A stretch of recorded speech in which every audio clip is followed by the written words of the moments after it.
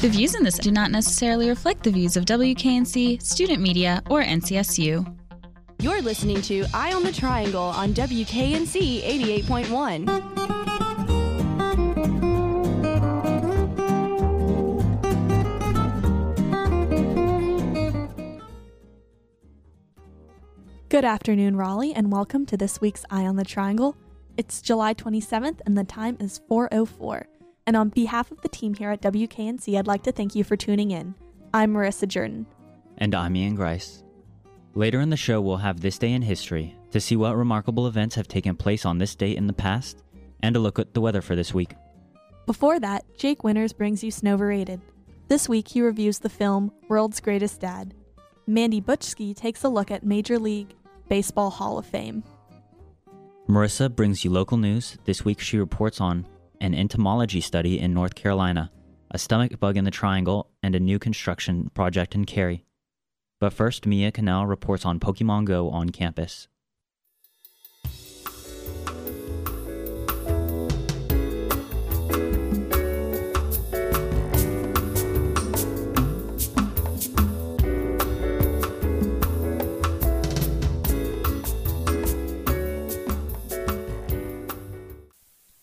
Pokemon as a franchise has transcended a total of 2 generations, capturing millions of followers in the process.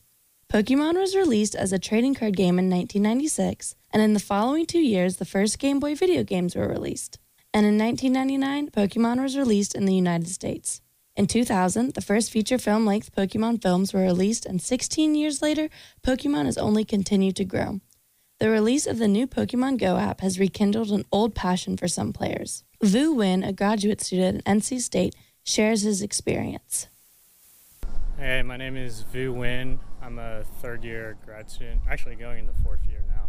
Yeah, I played when I was in elementary, middle school, and then I didn't really play after that until maybe around college, and then I got this game, obviously. It's pretty interesting how they've finally incorporated it into an iPhone app. I thought that was a good move for them. Recently, Pokemon Go was released in the United States exactly 3 weeks ago today. In such a short amount of time, it has garnered attention from countless gamers, news sources, social media posts, and even transit authorities. It has had a total of over 75 million downloads worldwide, and it's only currently in 32 of over 100 possible markets Google and Apple have access to. 75 million downloads makes Pokemon Go one of 2016's biggest app launches. The app's success has been evident on NC State's campus as well as the Triangle area. The Facebook group NCSU Pokemon Go has nearly 800 members that share tips, optimal Pokemon locations, and compare their gaming experience. The Facebook event Pokemon Go Raleigh Meetup has over 1,000 Facebook participants marked as going and over 3,000 marked as interested. Because there are millions of people taking part in Pokemon Go, many players find that the game is an innovative way to meet new people. One graduate student from NC State explained to me that he met more people with a higher success rate through Pokemon Go versus going out to the bars. Desiree Riley, a first-year student, has also enjoyed meeting people through the game. I'm Desiree Riley, and I'm currently undecided, but I'm also a first-year student here. Since I don't socialize a lot, when I happen to be out around other people playing, they're just like, hey, you're playing. That's cool. We should just talk now. This kind of helps me be a little bit more social. I find that's a lot of people that I didn't know would be into Pokemon as well. There's also been applause for the game for getting players outdoors, a feature less typical in video games.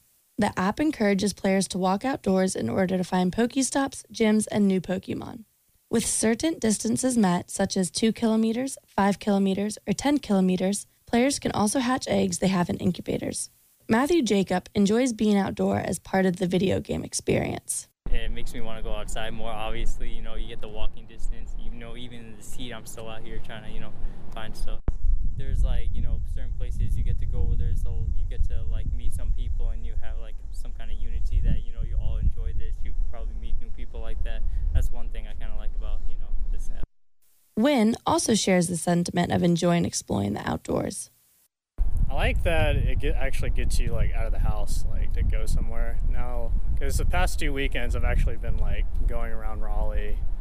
I mean, I've been running errands and stuff, and then this gives me another reason to instead of just dropping something off, I can actually walk around for a little while. With the positive attention, the app has also received criticism for some glitches that have come with having so many users on the app. Right from the start, the Pokemon Go app has experienced problems with its servers, presumably from the vast number of users. Most users are familiar with the screen that says, "Our servers are experiencing issues. Please come back later." And those that stuck through the glitches are likely familiar with the new screen with the message, "Our servers are humbled by your incredible response. We are working to resolve the issues. Please try again soon." There have been some more threatening glitches with how Pokemon Go got off the ground as well. Rumors of Google having complete access to users' Google account information has worried some people. There have also been reports of users being robbed at Pokestops as well as users being hit by cars. These anecdotal stories have cast a negative and what some players describe as inaccurate light on the game. Riley shares her opinion on the matter. The bad things that they say about it kind of frustrate me because it's like a lot of things that aren't really true, or they're not as much because of the game as it is because of people playing. Regardless of the issues, server and safety related, users persist on and play the game in order to catch them all. This has been Mia Canal with Eye on the Triangle. In local news, everyone around the Triangle area can catch their breath. A new study conducted by university researchers this summer found that the mosquito that carries the Zika virus is not common in North Carolina. To come to this conclusion, researchers collected 17,000 mosquito eggs from 16 different sites around North Carolina to find the mosquito species most common in the state. As it turns out, the yellow fever mosquito, most likely to carry the Zika virus, was not found in the study. Professors of entomology from NC State, East Carolina University, and Western Carolina University were enlisted to conduct the research for this study, and it was funded by the U.S. Center for Disease Control. Even though the study turned up positive results, the CDC will continue surveillance of the mosquito populations in North Carolina until October. There have been 18 cases of Zika found in North Carolina. However, allegedly all of the cases were contracted outside of the country. The city of Durham is giving its swimming pools an extra shot of chlorine in order to prevent the spread of a microparasite that can cause intestinal problems. The parasite, Cryptoportium, is thought to have appeared in Wake County pools, causing 27 cases of stomach sickness. On Saturday, July 23rd, Durham Parks and Recreation hyperchlorinated all 5 of the city's pools. It was a precautionary method, as there have been no reported cases of the parasite in the city. Cryptoportium can be transmitted from one person to another in a pool from the residual fecal matter of an affected person. Symptoms of the sickness caused by the parasite include diarrhea, stomach cramps, fever, and vomiting. The town of Cary is looking to decorate a future downtown parking deck to add an appealing piece of art next to the downtown park.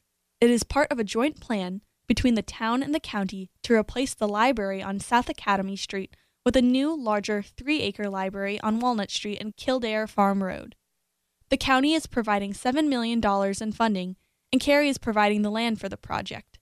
In addition, part of the plan is to include a 350-space parking deck next to the library. The parking deck is estimated to cost $7.15 million, and construction is planned for summer 2017. The most popular art concept, created by Tom Drugan, a Seattle-based artist, would have a pixelated image of trees that mimics the nature surrounding downtown Cary. I'm Marissa Jordan for Eye on the Triangle.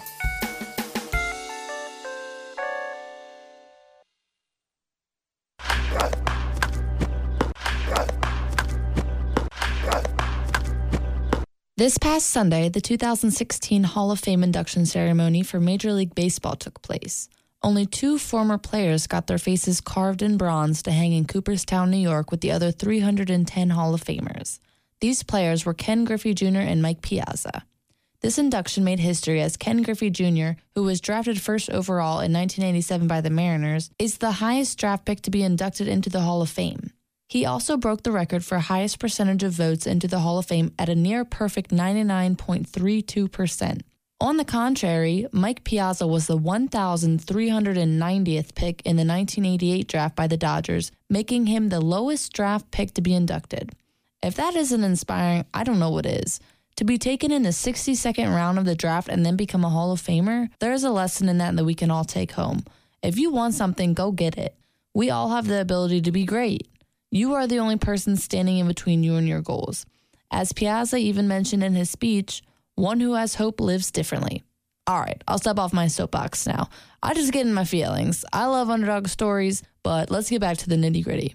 So Ken Griffey Jr. lived up to the hype everyone hopes a first overall pick does, as he went on to win an American League MVP, 10 Gold Gloves, 7 Silver Sluggers, 3 Home Run Derby trophies, and played in 13 All-Star games. The Mariners have also announced they are retiring his number 24 this August. Mike Piazza established himself as one of the greatest hitting catchers the game has ever seen. Piazza won NL Rookie of the Year in 1993, played in 12 All-Star games, and took home 10 Silver Slugger awards. Piazza hit 427 home runs in just 16 years, but his most famous one is his empowering home run after 9/11. At the time, Piazza was with the New York Mets when terror struck New York City on that horrific day. When the stadium reopened on September 21st, Piazza crushed a ball to center field, which finally gave the fans something to smile about. Many looked to Piazza as a hero that day for bringing happiness back to New York City. Take a listen to the home run felt around the country. Lopez wants it away.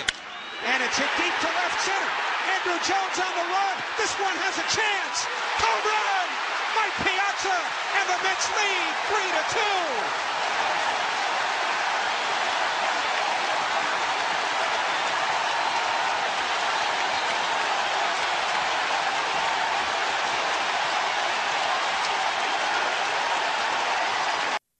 Next year, the top contenders to be inducted into the Hall of Fame are Rangers' Ivan Rodriguez, Red Sox' Manny Ramirez, and Expos' Vladimir Guerrero. If your baseball history isn't up to speed, the Montreal Expos are the precede of the Washington Nationals. Thanks for listening to Eye on the Triangle. I'm Mandy Butchke. Happy baseball watching!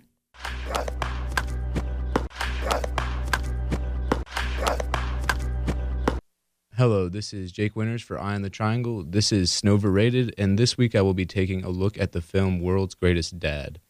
This film was released in 2009 and was written and directed by Bobcat Goldthwait. You may have heard of him before because he was Jimmy Kimmel's director for a while, as well as having his own stand-up comedy routine, which, if you've never seen or heard of his stand-up before, the only way I can explain it is hilarious insanity. World's Greatest Dad is somewhat along the same line. It is extremely cringy at parts, but is hilarious when it tries to be. The main actor in this film was Robin Williams, and for being as famous as he was, this movie was far from popular when it was released, which is actually understandable after seeing the film. It's fair to say that a lot of people, if not most, will not like this film. It's dark, a lot of humor is crass, and the subject matter of the film is pretty touchy for a lot of people, and rightfully so. The movie is essentially a parody of how high schools handle suicide, so it can hit kind of close to home for a lot of people. But really, with any comedy, you have to be willing to laugh at yourself in order to understand it. A lot of people would say there's nothing to laugh about in this situation, and obviously they have a point. Death tends to be pretty serious, but there are so many comedies with death in them, and they treat it like it's nothing. Look at all the old cartoons. Of course, the characters never die permanently, but they are so full of violence and what would normally be fatal experiences, and those were comedy shows for children. So there's something funny about death. My take is that death is so absurd that if you put it in the right light, it can be funny. The way Robin Williams' character is written was my favorite part of this movie. He's a pushover guy who is raising his son, who hates him all by himself. Bobcat Goldthwait did an amazing job of showing exactly how that type of person reacts to conflict and challenge, and that was an unexpectedly great thing about the movie. Almost all of the characters besides him are just archetypes, which, if you don't catch at first, like I didn't, the movie seems terrible. But the characters all being archetypes of some kind, of teacher or teenager, made this movie all the more terrible and hilarious, because that's exactly what it was trying to do. Everything about this movie seemed to be by the book. The filming and sets were extremely plain and just done averagely. It was sort of like watching an ABC family drama, but seriously distorted, which is another thing I find hilarious about it. The whole movie really is a joke. When you start thinking about the plot after watching the whole thing, you see all these subtleties and how everything worked out that are just hilarious. I haven't watched the movie again yet, but I have a feeling that it's one of those movies that only gets better the more you watch it. It is hard to say whether I like this film or not because of how genuinely strange it is. Throughout the movie, I kept wanting to turn it off, but it actually did a good job of keeping me hooked on where the story would go. It was like watching one of those movies that is so bad it is good, but this movie was actually good somehow in the end. I think it was probably good because of how intentional everything was. If it was hard to tell they had used archetypes for all of the characters, it may have seemed like they were trying to make a somewhat serious dark comedy. But it is almost like the movie didn't even take itself seriously. World's Greatest Dad is a horribly great dark comedy that, beside being terrible on the surface, somehow managed to captivate me and make me laugh. I'm going to give this movie a 2.5 out of 5. I really like this movie, but I can't give it a good score because it just isn't filmed in any unique way and really is only unique because of its comedy, which is what constitutes the whole score.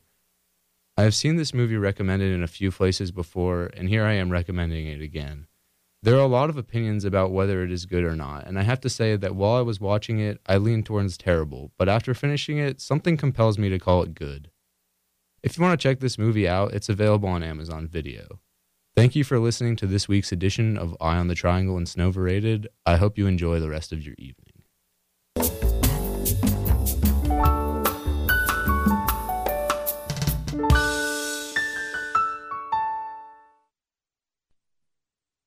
You're listening to Eye on the Triangle on WKNC FM Raleigh. The time is 4:24, and I'm Marissa Jordan. And I'm Ian Grice. Today, for the weather, Wednesday the 27th, we have a high of 96 and a low of 75, and predicted thunderstorms. Thursday, we're looking at a high of 97 and a low of 7, with partly cloudy skies. Friday, it's predicted a high of 95 and a low of 73, with mostly sunny skies. Saturday, there will be afternoon thunderstorms with a high of 94 and a low of 74, and Sunday, we'll have a high of 92 and a low of 74, with scattered thunderstorms all day. On this day in history, for our history buffs, in 1302, the Ottoman Sultanate gained its first major victory against the Byzantine Empire. In 1953, an armistice was signed to end hostilities in the Korean War, officially making the division of Korea indefinite by creating an approximately 4-kilometer wide militarization zone across the Korean peninsula. In 2002, a Ukrainian Air Force aircraft crashed during an aerobatics presentation at the air show near Lviv, Ukraine, killing 77 people and injuring over 500 others. Yeah, it's very interesting to think about how in Korea, it's been 53 years and the war is still ongoing. There's a truce and they have the demilitarized zone, but it's still a war. So this is my last time as a host of the show. In past weeks, you've heard Nick Weaver and Marissa Jordan, of course, hosting the show. And I'm looking forward to seeing them and all of our producers grow Eye on the Triangle in the future. But, as always, if you've heard anything you've liked, you've hated, or anything that made you think, let us know at publicaffairs@wknc.org. And if you want to get involved in helping produce and make Eye on the Triangle, you can also shoot us an email at publicaffairs@wknc.org. And be sure to check out our blog at wknc-eot.tumblr.com. You can catch another episode of Eye on the Triangle next week right here on WKNC. And again, I'd like to thank our contributors, Jake Winters, Mandy Butchke, and Mia Cannell. For Eye on the Triangle, I'm Ian Grice. And I'm Marissa Jordan, wishing you all a great Wednesday afternoon, and have fun on the Appalachian Trail, Ian.